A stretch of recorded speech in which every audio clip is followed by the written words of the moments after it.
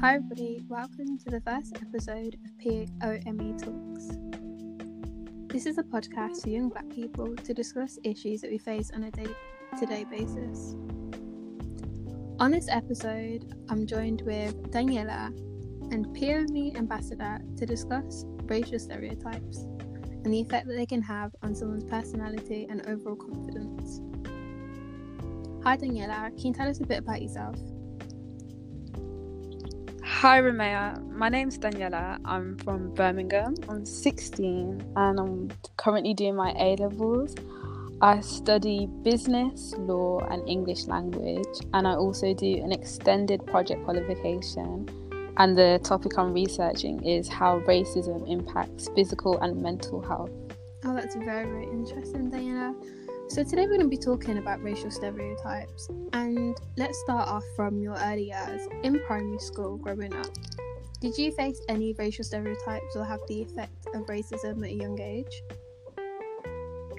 Well, I did go to a predominantly white primary school and I go to a predominantly white church, so you can see that I did quite face a bit of discrimination, just even by if I'd come to school with my natural hair, comments were to be made, things about my culture, because obviously I'm Kenyan, which is a country in Africa, so people would always be making jokes, those kind of things. Yeah, and how do you think that from a young age really affected your confidence and personality?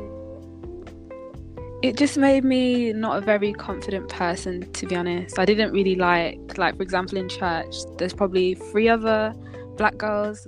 I didn't really want to be seen standing with them because of the prejudice there kind of was, the way we were made to feel uncomfortable. In primary school, me being the only black person in my friendship group, not really feeling as though what I was saying mattered, to be honest. Yeah, that's really sad. If you had to go back now, what would you tell your younger self? I would tell myself that it doesn't matter anything about your race, regardless. I have really beautiful hair, I'm a good person, and I shouldn't really care what anyone else thinks, because at the end of the day I live my life for myself, not for anyone else. Yeah. So let's fast forward a little bit to secondary school. Did some of these racial stereotypes follow you into secondary school? So I went with my predominantly white friendship group to secondary school, and my secondary school was predominantly Asian, but as well as this, blacks were always the minority. So when people saw me with the white girls, I'd be called things like an Oreo or white girl wannabe, and people would, like, all the Asian girls, they just join in, so they just make a lot of racial slurs towards me. Yeah, so let's talk a bit more about an Oreo. And can you explain to the listeners that haven't come across that phrase before, what that word means? It just essentially means black on the outside and white on the inside. And people normally say if you're well-spoken, not the way they expect a black girl to speak, if you're quite intelligent, that's what they'll use to demean you. Yeah, and I feel like it comes in a lot of different words now, like there's coconut, a bounty, and yeah, me as well. When I went into secondary school, I was called an Oreo and a bounty, and I was like, I'm just being me, you know?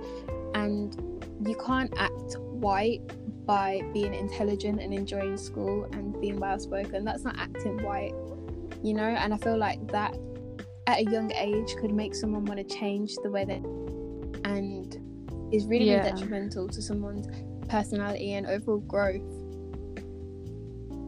But yeah, did you how did that word in particular affect you? Did you feel like you had to act blacker, if that's a thing?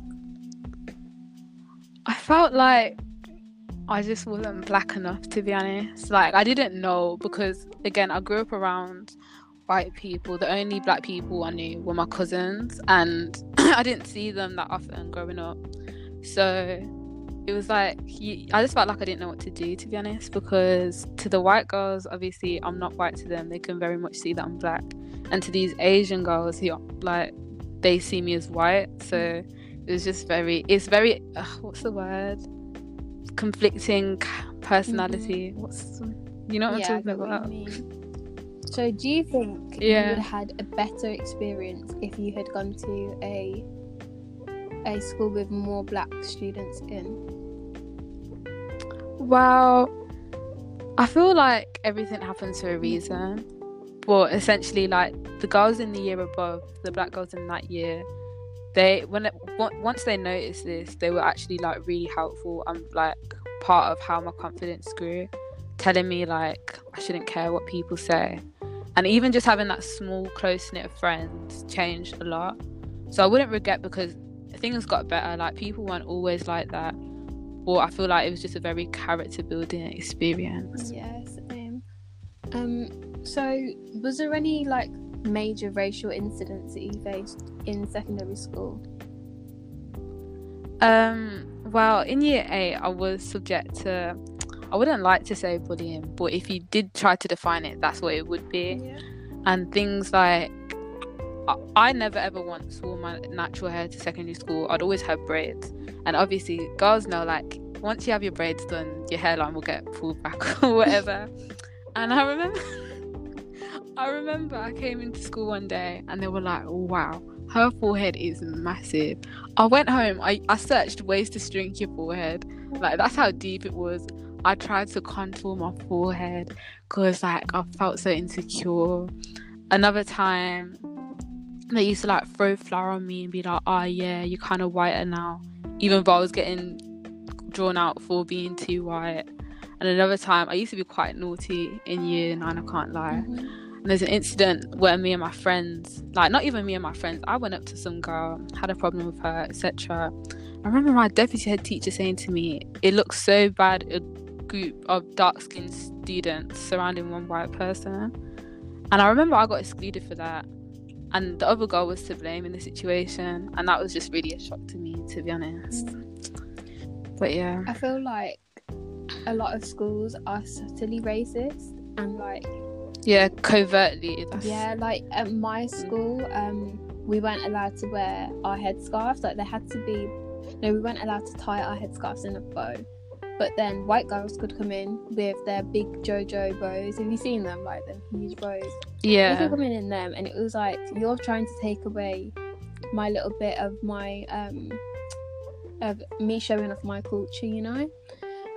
And I feel like they do subtle things like that and ban certain hair colours or hairstyles. Like, if one of my friends, she had purple braids, and they were like, that's not a natural hair colour. But then white girls could come in with a strip of their hair dyed pink, and it was cool, you know. Yeah. And I feel like it's not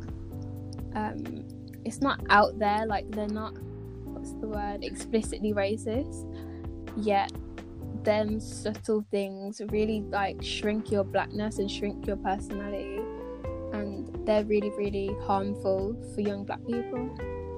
Yeah, as you grew up and you went to college and started sixth form, did these racial stereotypes follow you as well, or do you think they've stopped? Well, I feel like being sixth form, I have been surrounded by like quite a few more black people, but again, the amount of black people is limited, and we do really just click together. However, there have been instances, like when I first came with my natural hair to college, I just remember being greeted, and obviously because I'm African, someone just said hello auntie because I had my hair in like a bun.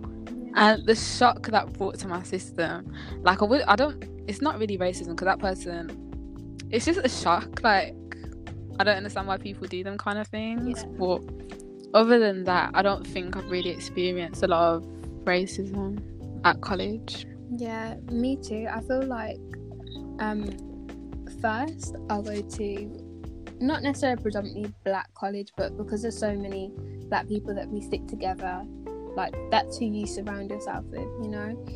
I feel like that plays into it, and also the fact that people are growing up now and they understand that discriminating against me for my race isn't acceptable anymore. And I feel like it's just something that's come with age, where people just accept people more. Yeah, like everyone's a lot more open-minded. Yeah. And so overall, how do you feel like your experiences from a young age have affected you now? I feel like although initially these are things that broke my confidence, these are things that have really like brought up my confidence. Like I've become a lot more proud of my heritage. Like as I said, I'm Kenyan. I'll always be wearing my Kenyan wristband. Like with my natural hair that I never used to wear out. I love my natural hair so much. Like absolutely love it. Being around black people, like although don't get me wrong, like I have no issue with white people. Some of my closest friends are white people, but being surrounded by black people just boosts your confidence even more. And it makes you it just makes you it adds joy to your life because you realize that there are more people like you. I feel like it brings like all of us black people together, makes us all proud to be black, you know? Yeah. So Daniela, what do you want to achieve in the future, and are there any racial barriers that are trying to stop you from achieving these things?